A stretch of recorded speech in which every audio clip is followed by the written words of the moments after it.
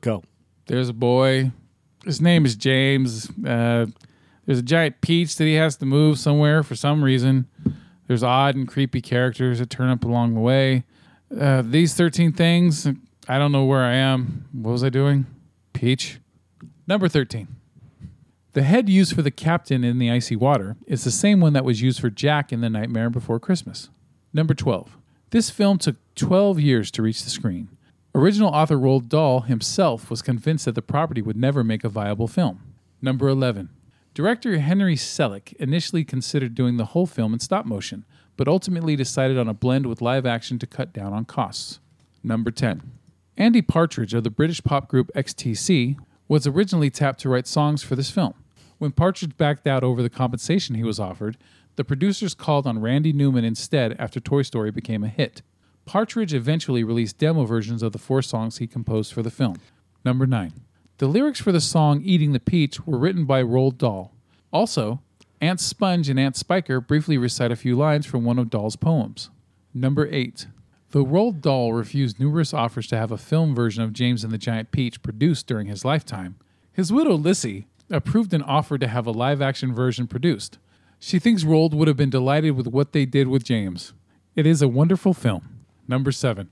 Owen Gleiberman of Entertainment Weekly gave the film a positive review, praising the animated part, but calling the live-action segments crude.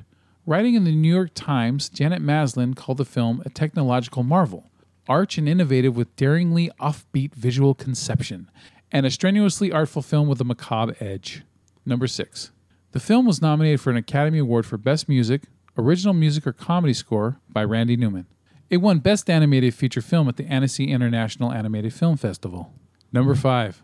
The film was made into a musical of the same title with music and lyrics by Benj Pasek and Justin Paul, and the book by Timothy Allen MacDonald. The musical premiered at Goodspeed Musicals in October 2010 and is currently produced in regional and youth theater. Number 4. One of the film's taglines read, "Adventures this big don't grow on trees." Number 3. Rated PG for frightening images and for some mild language such as ass and holy shipwreck. Number 2. After the credits, there is some footage of a carnival game based on the story being played. Number 1. In the 2008 episode, Choosy Wives Choose Smith of American Dad, this film is referenced when Roger attempts to use seagulls tied to vines to lift himself off the ground in an attempt to get off the island, only for him to accidentally kill the seagulls. And that is the 13 things that you definitely didn't know about James and the Giant Peach. Thank you for listening. As you can tell, we ran. They fucking dude. The trivia on this one was extremely limited. I had to delve into some shit. All right.